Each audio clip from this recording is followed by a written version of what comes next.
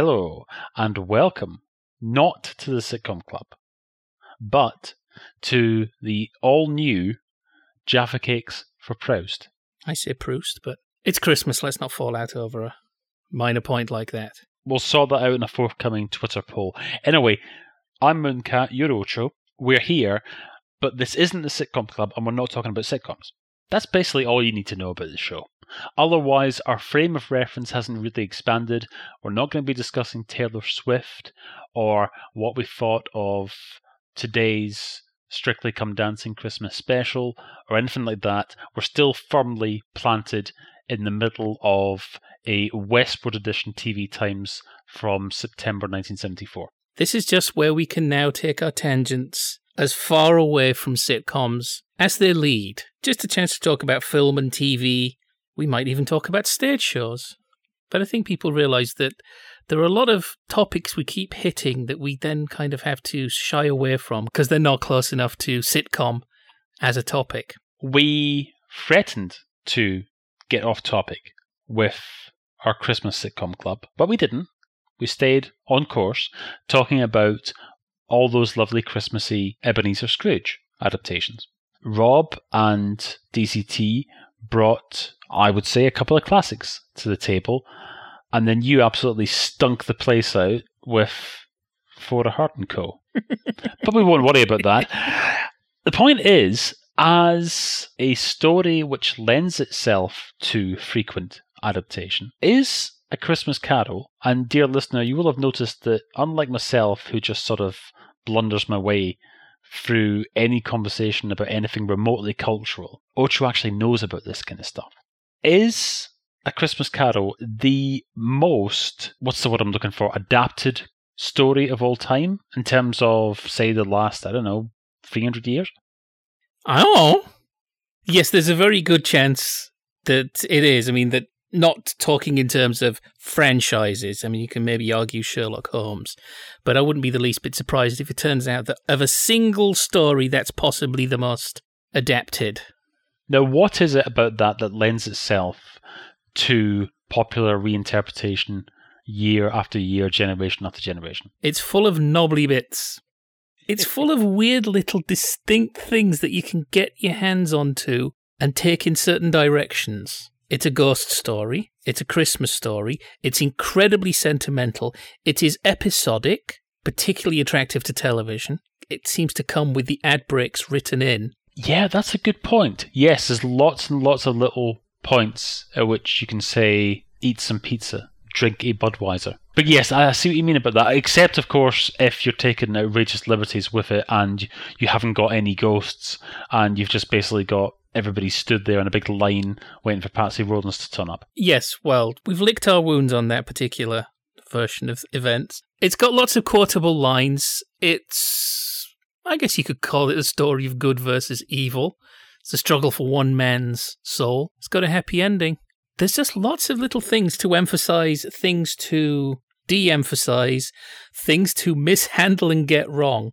Different eras will have different takes on it and will tell you something about the time it's made in, the people who made it, the country it's made in. Okay, so let's start with a straightforward one. What is your favourite? And I don't mean as in favourite one because it's just like a huge piss take. In terms of proper adaptations, faithful adaptations, what is your favourite big screen version of A Christmas Carol? I'm going to argue the 1984 George C. Scott version, which was released in cinemas in the UK.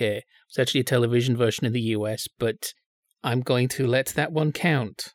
That's my favourite one. That's the one I can just sit down and experience without at any point going, not so sure about that bit. Now, you do realise there was outrage across the British Isles and beyond with regard to your answer because you didn't say Alistair Sim. And yet you've got this wild theory that Alistair Sim's version, which is, I think, by and large, considered the definitive Scrooge retelling on the big screen, that's not your favourite version. They spend too much time in the past. They get hung up on the backstory and they bring in Jack Warner saying, hello everybody, I'm a character not actually in the original story, but I'm needed, apparently, to explain every single last agonizing step of Scrooge's fall from grace. Oh, I tell you what's more exciting than salvation and Christmas. and sick little boys becoming well again through the benevolence of a man who's had his life turned around by a nightmare. Boardroom drama, yeah. So it's unbalanced. It's not weird enough. Alistair Sim is fantastic, but I think everything around him needs to be that bit stranger to keep up. And in this film, it doesn't. It could do with being directed by Charles Laughton in that style he used in Night of the Hunter. I can't remember which is... I think Night of the Hunter is after. It was his first and only directing job. But that's actually kind of a Christmassy movie. There's Christmas at the end of it. There's something weird and oppressive and can't quite put your finger on it about Night of the Hunter. And they needed that sort of style in the Alistair Sim Scrooge. It needs to be claustrophobic in places and uncanny. Because, hey, you've got Alistair Sim giving it his all. It's a fairly dry movie except for him. And Michael Hordern is quite ghostly and regretful, but nah. And there's a damned colorized version always cropping up. Oh, I know that's the bugger with the Alistair Sim version. Is that every year it turns up on Channel 5, and every year, without fail, it's that bloody horrible colorized edition which has been transferred onto videotape and looks like shit. Anyway, what about Albert Finney? Goofy. I'm an old man. Well, actually, no, that's not quite how... I can't do his voice, but he's doing a very strange... Yeah, it should have been Dick Emery. Now that would me on me nat. Okay, can we check right now our extensive files and find out if Dick Emery ever did A Christmas Carol with himself playing all the parts? Because if he didn't, he bloody well should Or have Stanley done. Baxter. Yes. Or Dick yes. Emery and Stanley Baxter. Harnessing the force of those two together. Right, here's an idea. Right, Dick Emery and Stanley Baxter visit Benny Hill to try and show him the error of his ways, saying, just stop being chased around bikinied women around parks. You used to make sketches where you played every part with lots of sophisticated editing. We are the ghosts of Dick Emery and Stanley Baxter. See, for a second, I thought that you'd stopped talking about A Christmas Carol. I thought you were just talking about...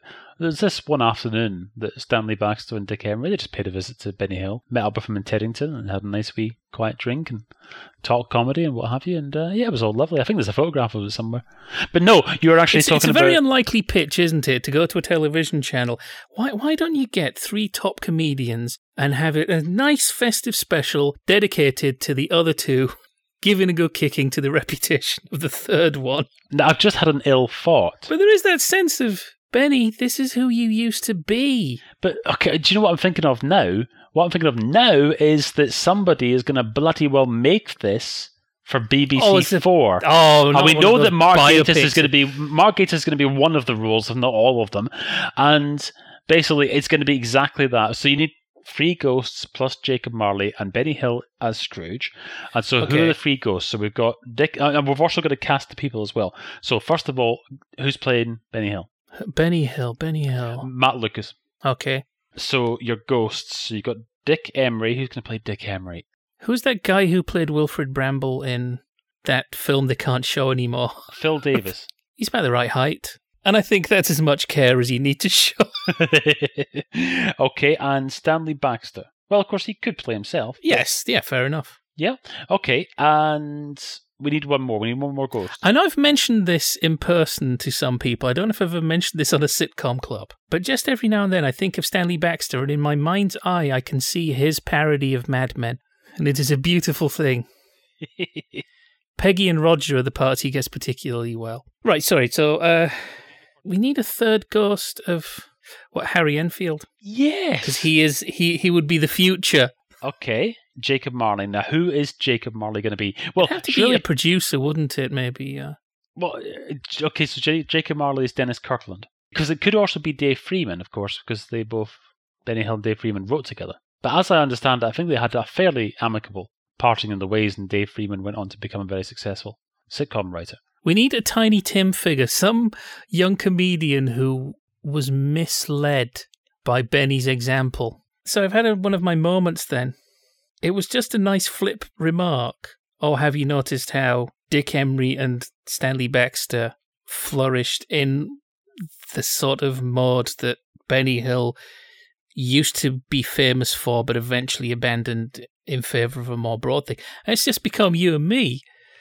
Now, plotting, spending millions of pounds, crucifying a man's reputation like a couple of media studies, coke-headed undergraduates from Kiel Polytechnic or wherever it is they go these days. I think the Christmassy thing to do would be to draw a line under that particular line of inquiry and thought. But we haven't even come up with a role for Ben Elton. He's got to be in it somehow. He's the one who's divvying up his goods. You know, he's old Joe the pawnbroker. Oh, yes. Okay, right. Okay, cool. Stop thinking about it. It's going to have to be David Walliams as a Tiny Tim figure. Ask me a question about Charles Dickens. Right, so you know Charles Dickens. What's his favourite version of A Christmas Carol? Well, I think that's a spectacularly ignorant question, but as you didn't ask it, I'll let it slide. I'm trying to think of what would be the most utterly bastardized version of A Christmas Carol that you could do. And I have seen A Valentine Carol. Well, no, I'm thinking that it's got to be something which is not only taking wild liberties with the plot, but also it should be in a format which is in itself crass. So I'm thinking that it's going to be an advertisement. It's going to be a television advertisement in which in some way they've managed to truncate the entire story into 30 seconds. Now, we can work out the technicalities of that, but also in terms of the product that's being sold, it should be something utterly unsuitable. Like, for example, about 10 years ago or so, the Harvester restaurant used the Isley Brothers' Harvest for the World. Okay. Now, that to me sounds like it was a bet within the advertising agency. So what could you have Scrooge advertising where you're sort of looking at it and at the end of the 30 seconds you're just gobsmacked? I mean, you're sort of, advert for in a way, bank. You're sort of admiring them for managing to get the entire story told in the space of 30 seconds. That's an idea. So we're saying that Scrooge, he realizes the error of his ways and his supposedly high interest account that he's had for years, supporting a small local bank, and he's been supporting the same local banker for decades, and he realizes what a bloody fool I've been because I could get an extra 0.1% if I switched before December 31st. So he takes his business away from the small local bank, and it's quite a sizable amount of business, which causes that bank to go under, and then transfers his money to this huge multinational corporation. Does it end with his ex-bank And you're going manager? to get all four ghosts in 30 seconds? Yes. So they're going to have to appear quite rapidly. And Tiny Tim. Right. The three ghosts will each say something about the bank account that he's going to switch to. So one of them will mention the high interest, one of them will mention that they're open on Saturday mornings, and the other one will mention that he gets a free ATM card, because they'd be sort of like the end thing then, they'd be sort of new. So they've all got like an individual message to pass on, and Tiny Tim mentions that they've got free piggy banks for the kids' accounts, the kids' savings accounts. So he's happy, he's got his piggy bank. Jacob Marley's... When you save your first £50, you get the Ghost of Christmas Past. And then when you save £100, etc., etc. If you've got an extra special super Gilt Edge Platinum Super Saver Fat Cat Rich Monster account, you get a piggy bank in the shape of Tiny Tim begging, because that's what you people like, isn't it? It's not the time to be talking about the financial services. And I don't doubt we've spoiled the Christmas of some poor, low-level worker at a financial institution who's downloaded this podcast for a bit of Christmas cheer, because let's face it, working in the financial industry in this particular decade is like being a plague rat in the 17th century.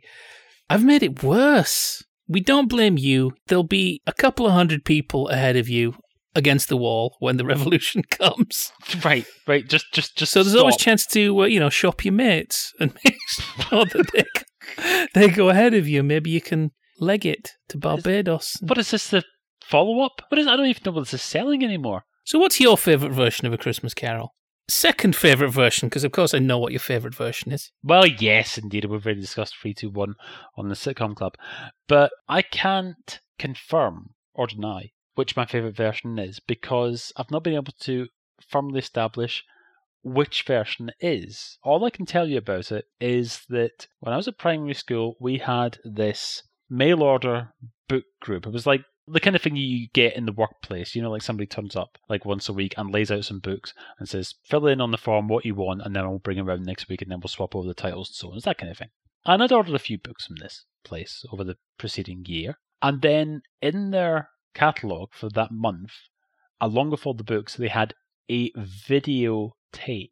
Now, I know that the young ones today will be listening to this and thinking, well, of course, they would have had hundreds of videotapes. And by the way, what the hell is a videotape anyway? But no, they didn't. It was a book group and they sold books. And then one month they had a single VHS videotape. And being the miserable little git that I was, I thought, yeah, I'm going to get this. I'm going to get this videotape. I'm going to be the one in the class who gets the videotape from the catalogue. And so I did. And I definitely remember getting some envious looks from classmates thinking, oh, there he is with his videotape.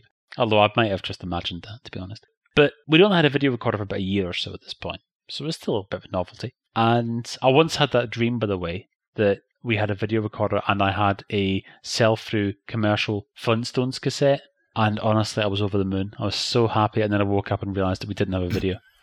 Oh, that's worse than thinking it's Saturday and then waking up and realising it's Tuesday.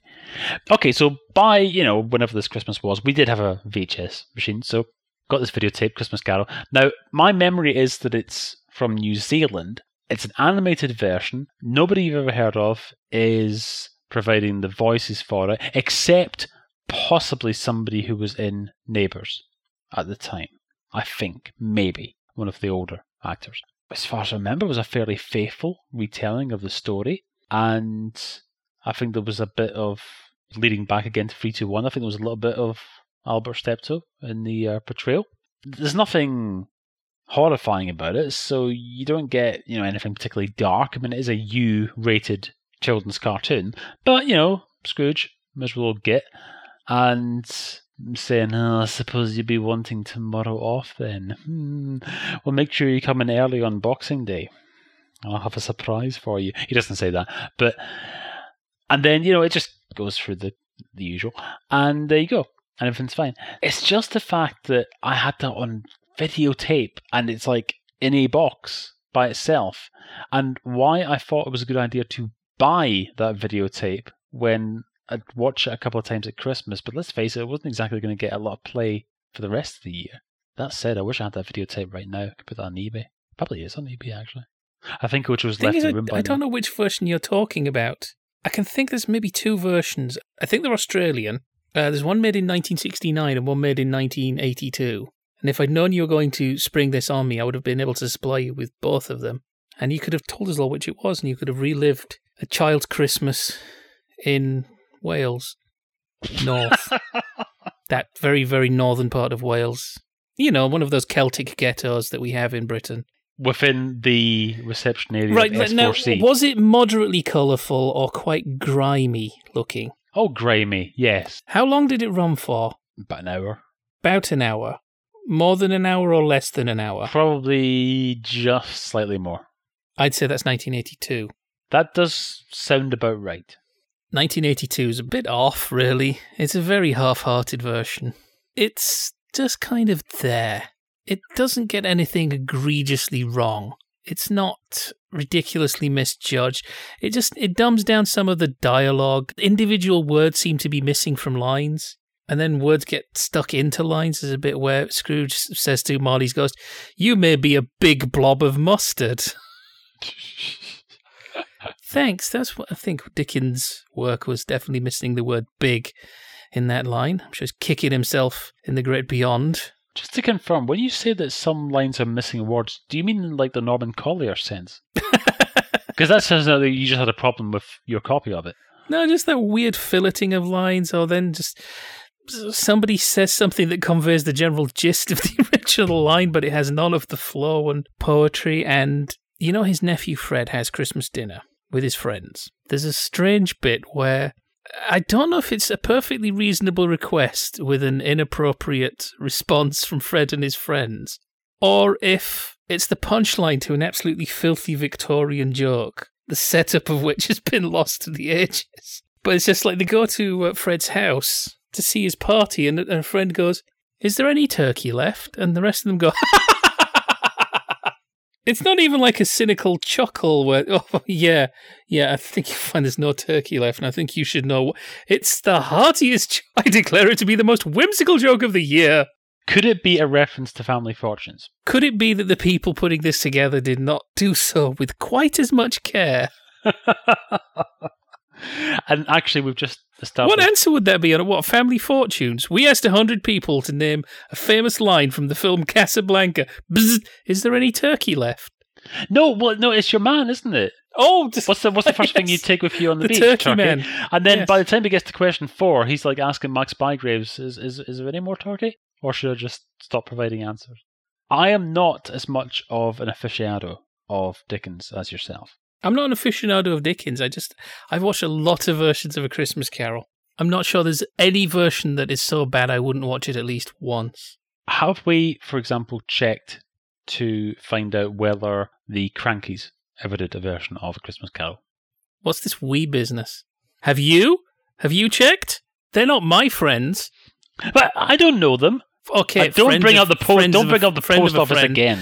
Oh, come on. We have to bring up the post office. No, you used to send your letters from a post office that was run by Ian Cranky's brother. Not only Ian Cranky's brother, but Jeanette Cranky's brother-in-law. That's 2 links you have to no the evidence. Crankies there. 1 link to each Cranky. You are part of that link. You from have no evidence. The sitcom club, Jaffa Cakes for Proust, to the Crankies.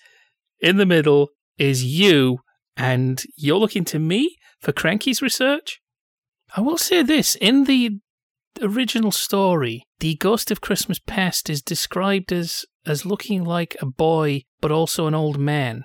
Now, sometimes when television makeup departments been a little pressed for time, Jimmy Cranky's boyishness has been offset a little by Jeanette Cranky's maturity. So that's a possibility. Yes, it is. Yes. Okay. Jimmy Clitheroe, of course, would have been another good choice. Could they do it as in the sort of the Tommy Cooper split sort of variety, so that he turns to his left, little boy, turns to his right, old man, and if he does it quickly enough, he could sort of be both in the same frame? That's going to be really dizzy for the actor involved, and probably for the viewer as well. I can't see Dickens approving of that approach. So, hang on a minute, is that the only version you've seen? You had your VHS tape and you thought, I am set for life. Well, okay, I've seen Alistair Sim. I've seen... No, that's it. It's the 2 of them. You haven't even seen Albert Finney? No. That's why I was asking you advice. Is it worth me watching? Albert Finney goes too far in his redemption. Albert Finney's Scrooge, I'm going to say he's bankrupt on Boxing Day, because he doesn't just come out saying, I'm a new man, I'm going to pay my clerk a living wage, I'm going to give to charity. He's just basically, I'm going to buy everybody in London everything they want for Christmas. I paraphrase. But he just becomes a bumbling, goofy marshmallow of avuncular fluff. Of course, I want Scrooge reformed, but I need him reformed believably within his own personality. He becomes a good Scrooge. He doesn't become a completely different person. He doesn't become Santa or Father Christmas or Moderator Hogmanay, whatever you had up there. I've just done some research. I really overplay the ugly Englishman bit sometimes. I am sorry. I've done some research. Has there ever been a Scottish version of A Christmas Carol? Because you know what I say about knobbly bits. Being English, Scottish culture is full of knobbly bits. It is very familiar. You speak the same language. You're not that far away. There's obviously a shared heritage, regardless of whatever happens to that border in future political upheavals. But there's just enough that's different, that's alien, that it gives the culture a fascination to somebody who's not from there. Actually, hang on a minute. There is a version, but it's a version about a welder from the shipyards. It's quite depressing, so it probably doesn't cover our purposes. I think Chick Murray's in it. I'm sure that there will be. The closest I can think of, and I mentioned this just the other week on the Sitcom Club, was that there was a City Lights episode based upon It's a Wonderful Life, which is not a million miles away from Christmas Carol in terms of structure. It's a Wonderful Life is quite strange because the guy who gets put through the psychological ringer in that is good. I mean, Scrooge, he's unpleasant, he's cruel, he's miserly, he's impolite, he doesn't even know how to enjoy himself. There's so many things you can pick on Scrooge and give him a damn good shaking and say you have to change.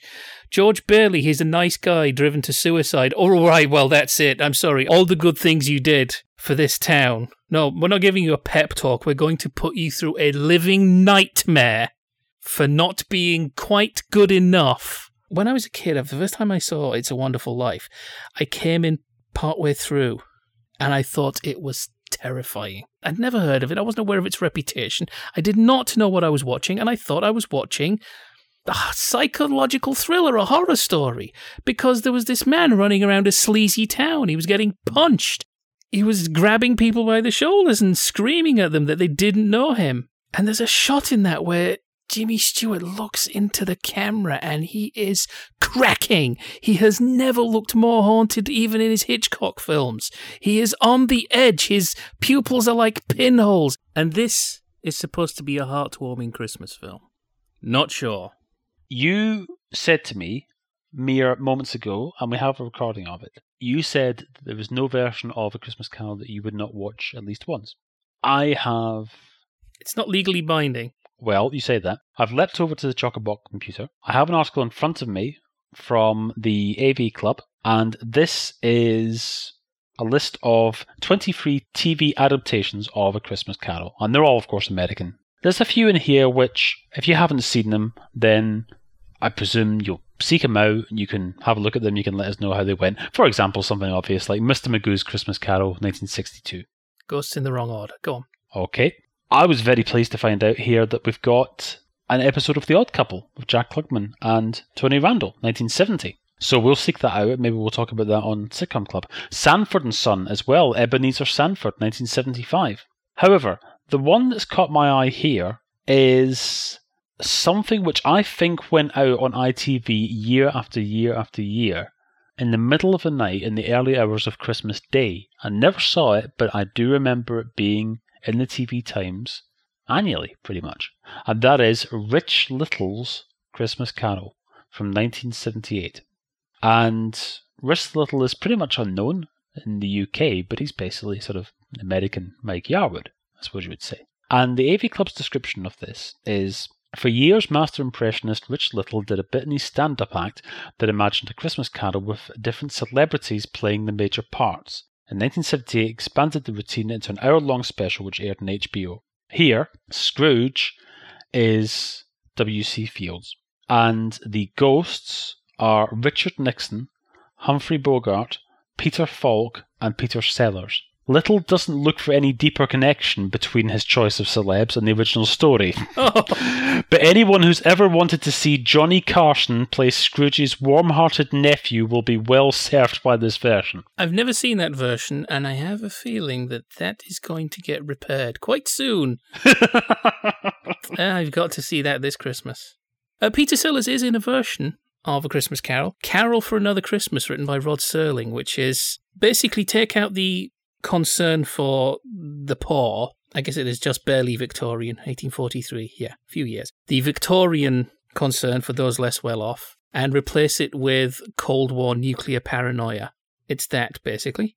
Peter Sellers is a figure who lives in the future. I have a feeling he might be called I Am, or something like that, and it's post-apocalyptic Earth is ruled by tribes, and one of the tribes is ruled by Peter Sellers. The question everyone is asking, and shouting towards their iPods. Possibly you got an iPod for Christmas, congratulations. And if this is the very first thing you're listening to on the iPod, thank you very much. Chances are against it, I think you probably listened to U2 or whatever it was that came preloaded on it, but that's not the point. The point is, everybody is shouting at their iPods right now, what about Ross Kemp? Meh. Because that's the version that's probably most likely to turn up on television these days on ITV. You heard my review.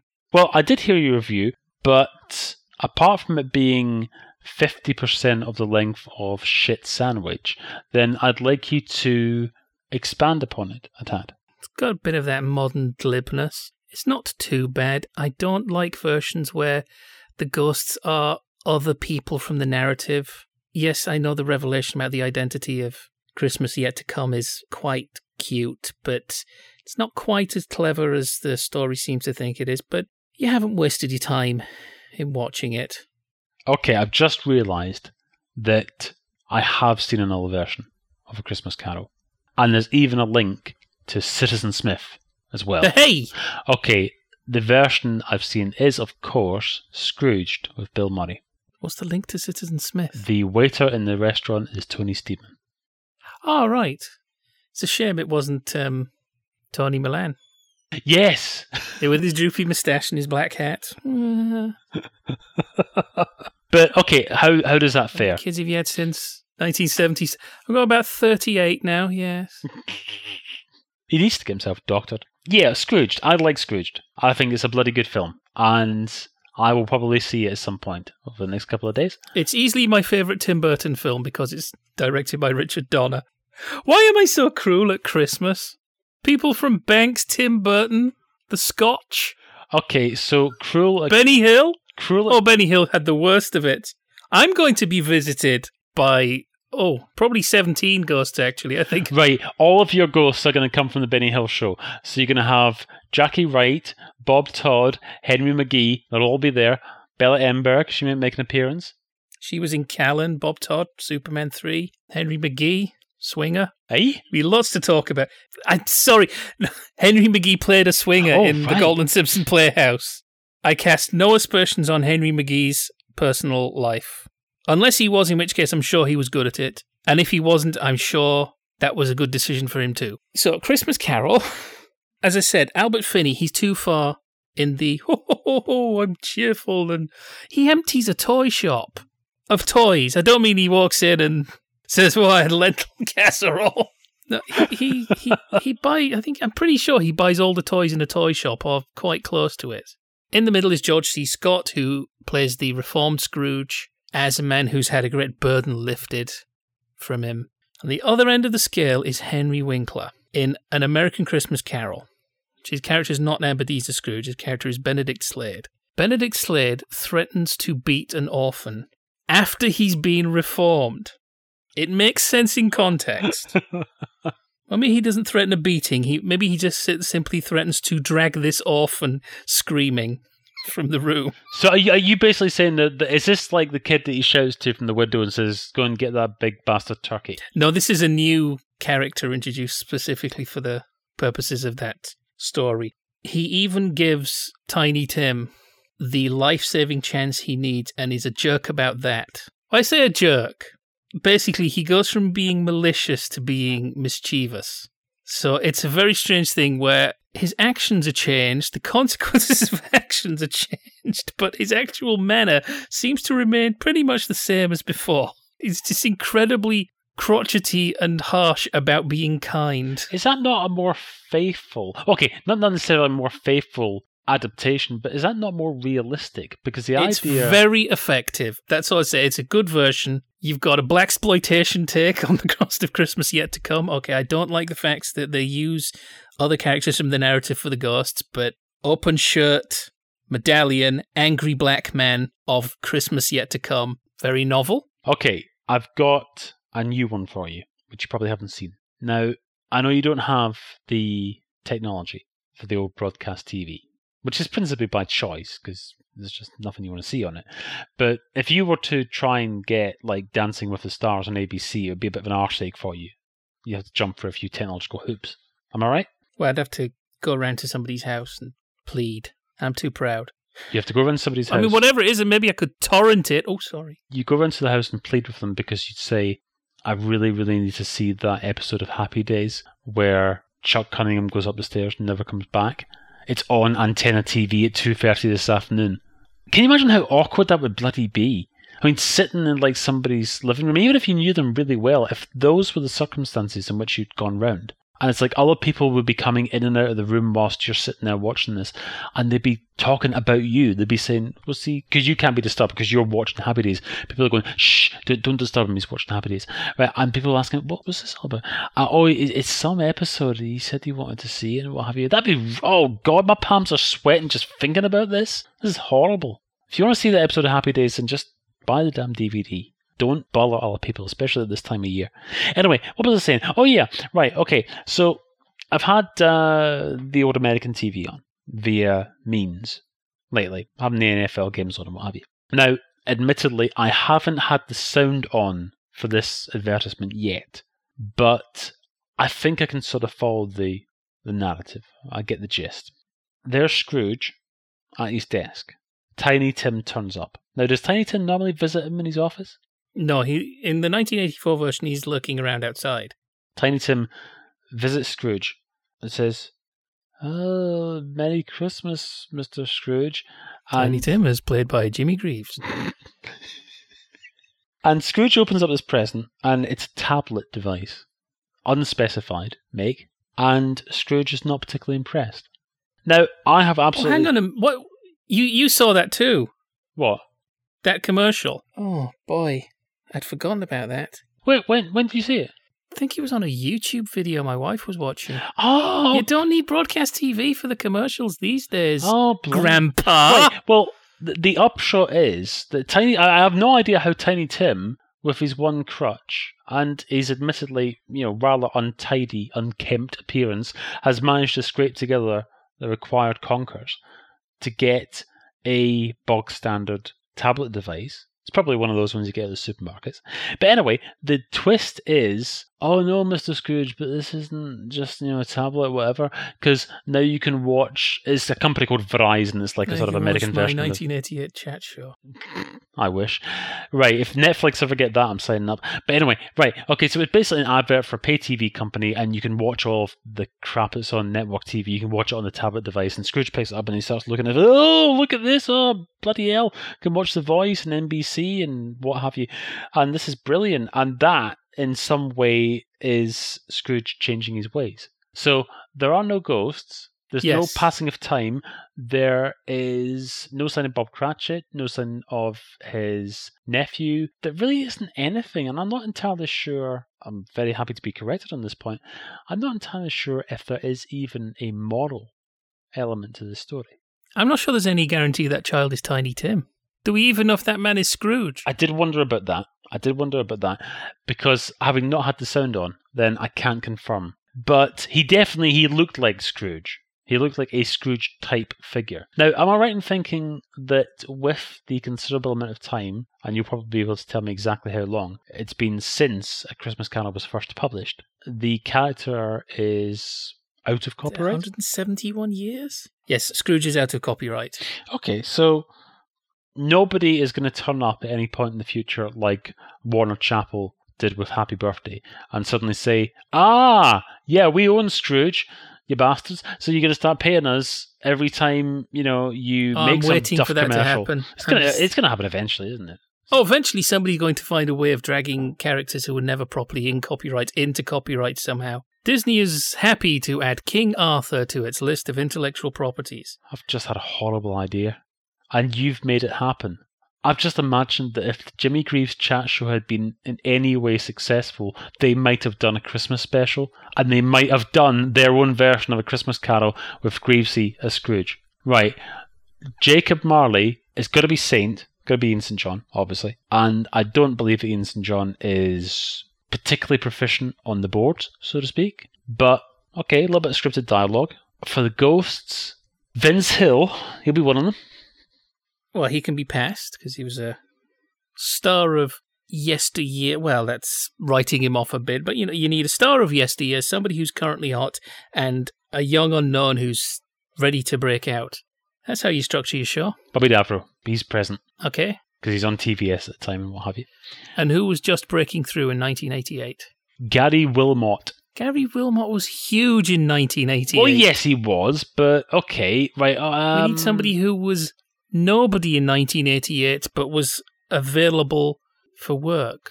Can we get somebody who was on Sky Star Search? John Colshaw, he was on Sky Star Search. There you go. There we go. Okay, and what lesson are we trying to teach, Greavesy? The lesson that it's good to chat. Fair enough. I just want to take a little step away as we wind down from A Christmas Carol to mention something that we did talk about doing a cast before, and I'm not sure there was an entire show in it. The thing that I came to describe as seasonal oddities. Because that was the thing, A Christmas Carol is a part of it. It wasn't really until I got married that I stopped waking up at a stupid hour on Christmas morning. Because one of the joys of Christmas morning is turning on the TV and seeing a cartoon made by a studio you've never heard of, featuring the voices of people who've never even heard of themselves, in a style of animation that is not quite familiar.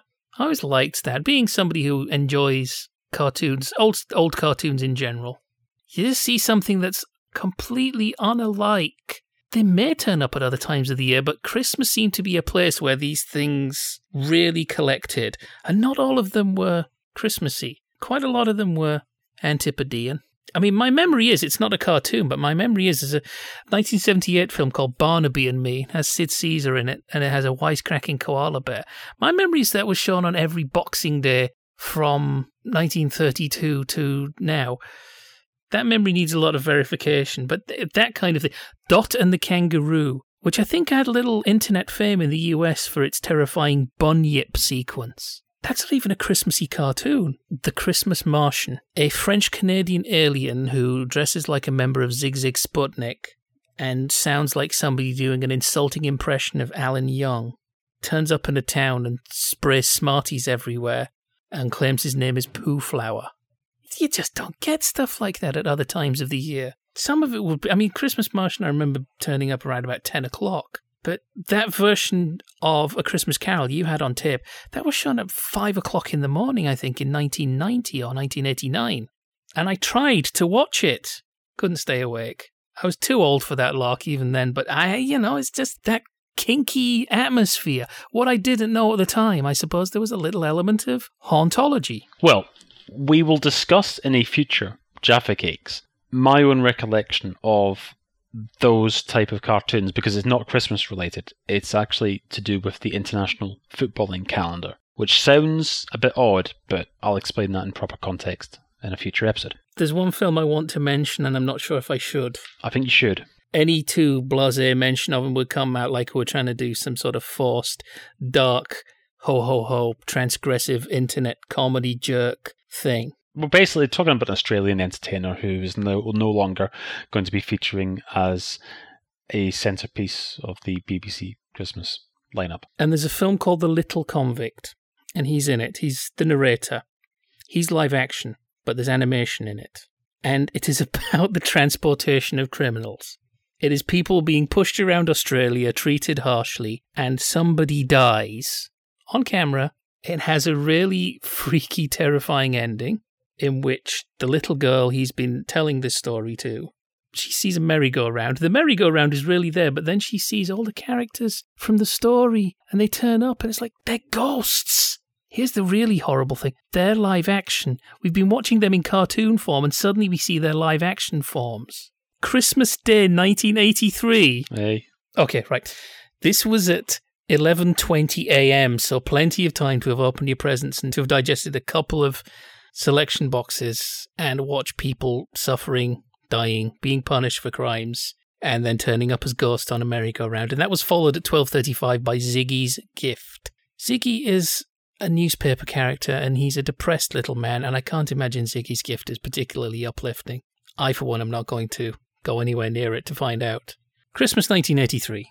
Well, at least Christmas 83 picked up later on in the evening because we had The Revenge of the Pink Panther. Well, hey, film premiere. And that actually had Peter Sellers in it and not Rich Little as Peter Sellers. Anyway, the point is, if you happen to have a Roku device, I would definitely recommend that you install a channel called Toon Times Christmas, which is absolutely chock full of your full-on seasonal oddities. Definitely. I took a quick look myself the other day, and they had The First Christmas, which was the nativity story, but with plenty of court intrigue and background about Augustus and Herod, and the prince were not in great shape, and that was kind of a bonus. Well haunter, as the kids definitely do not say. I saw an advert earlier on, I think CBS are rerunning Rudolph the Red-Nosed Reindeer from 1964, and it's an HD version of it. Whereas I think that things of this ilk, I think that they should be seen in slightly poor quality form. I think that helps if the colour's ever so slightly washed out, and you've got like the odd splice here or like a little bit of sound drop out or whatever it may be. I don't really think that these things should be seen in full-on sort of 16:9 HD Dolby 5.1. That's not how they're meant. And if I was sat there with my little black and white portable with the earpiece, not headphones, ladies and gentlemen, earpiece, mono, watching, give me the title of something, Hobo's Last Christmas, I don't know. If I was watching something like that at 4 o'clock... That sounds depressing. That sounds very, very depressing. That sounds very grim. The thing I always remember How about A Hobo's Christmas? Because that has the promise that it will give you a message about caring for those less fortunate. But he is having a Christmas, because let's face it, the last... Well, okay, so if I was watching that at 4 o'clock in the morning on STV, on my little black and white 12-inch Mitsubishi with the earphone, I mean, it's not Star Wars. It's not Ghostbusters. It's not meant to be seen like that. Ideally, it should actually be on NTSC, and I mean NTSC these days doesn't look half bad. Or American television doesn't look particularly bad in comparison to British TV in terms of picture quality. But back in the day, NTSC, full-on NTSC looked like absolute shit. And that's how it should look. And that's what you want. And also you want several fades as well, where there's like multiple advert breaks in the American network TV screening. Whereas at this time in the morning, of course, there aren't any adverts at all. So you just fade. And you might even get a quick flash of insert commercial here. And then it comes back. The thing I always remember seeing listed in Satellite TV Europe, a very fine publication, I don't know if that's still around. Does this fall into odd kid territory? Getting Satellite TV Europe magazine because you wanted to read about what was on Satellite at Christmas, even though you don't have Satellite. You don't know anybody who's got Satellite. Well, so you ain't going to be seeing everybody. Is that a time? No, I mean seriously, is that a weird thing to do? Did you hand over money to buy the magazine? Yes. And it would have been like £2 in 1990, which is, So, okay, Satellite TV Europe, and it's got all the listings for BSB and Sky, and it's got Bob Hoskins in Who Framed Roger Rabbit on the front, big Sky Movies premiere. And let me just point out again, in case you didn't hear me say it a minute ago, I haven't got Sky at this point. I'm not going to see any of these programs. But nonetheless, there I was able to sort of browse all these listings and look at all these weird foreign European channels and what have you that I wouldn't be getting. And the one thing I do remember being on Sky year after year was Mr. Kruger's Christmas. Now, is that James Stewart? I don't know. If only we were connected to some computerized network of information. Yes, it is. Jimmy Stewart, 1980. Oh, and the whole thing is on YouTube. There you go. Hey. And the music is performed by the Mormon Tabernacle Choir. Made for television. Short. An elderly whittler. An elderly widower. I prefer my version. An elderly widower relies on his daydreams and faith to get through a lonely Christmas. Maybe if there's time I might watch that, but I think I might just watch A Christmas Martian again. What's that one Santa Claus and the Mars planet or whatever the hell it is? Santa Claus Conquers the Martians. That's public domain as well, so you spoiled for choice there. Okay, right, now you are talking about spotting things in the schedule that don't really belong and that it's difficult to find information about. Well, at least you had the Radio Times. At least you actually had a listing that said this weird cartoon from wherever is going to be on at 11:45. I saw the last 2 minutes of Santa Claus versus or Conquers or Eats the Martians or whatever it is on Carlton Cinema on Christmas Eve 1998 with my newly purchased on-digital receiver that I'd had for approximately 2 hours by that point. And nobody had on-digital for the Christmas of 1998 because it had only just launched 5 weeks earlier. There were no listings for Carlton Cinema in any publication. It had no teletext service. It had now annexed EPG listings on the screen. So how's that for not only something which is vague and difficult to track down, but also the scheduling of it is not announced to the public in advance. Still, gives you a little Christmas mystery, doesn't it? That's my kind of Christmas mystery. I mean, most people when they think of Christmas mystery, they'll probably think of like Poirot episode or something like that. I mean, Poirot and the mystery of the Carlton Cinema listings. That's not going to happen, is it? There's no call for that. Well, David Suchet's been through all of Christie's stories. Maybe he's going to start looking for new ideas. Ah, Mr. Kruger's Christmas is narrated by your man, the station manager of WKRP in Cincinnati. Well, I've enjoyed this. I think we should do this again in January. What, talk about A Christmas Carol? Absolutely, yes. I think we've left a lot unsaid, but we did always like to make, we are trying to make these podcasts commute friendly, 50 to 70 minutes. That's usually our aim. Maybe we should just have a Christmas podcast all year round. Well, that would just be daft. But we don't just have to talk about Christmas related things. We've done Dafter things, but yes, there is a whole world of things to explore, despite the fact that I've just realised I've missed out certain Christmas Carol adaptations I could have mentioned, like Ebenezer, the Western version starring Jack Palance. I have also realised that I have, of course, like everyone else, seen A Muppet Christmas Carol, and I can't believe I failed to mention that. Yes, that is a very faithful version of the story, apart from the fact it's got the Muppets in. That's really only a small thing. That is no bad thing, of course. I think the Muppets should be in more things. So we have a list of things to discuss. We will be doing this again sometime in the not-too-distant future. Same bat time, same bat channel. We could do that one too as well. That's true. So in the meantime, not from the Sitcom Club, but from Java Cakes for Proust. Proust. You've been Ocho. I've been Mooncat. Thank you very much indeed for listening.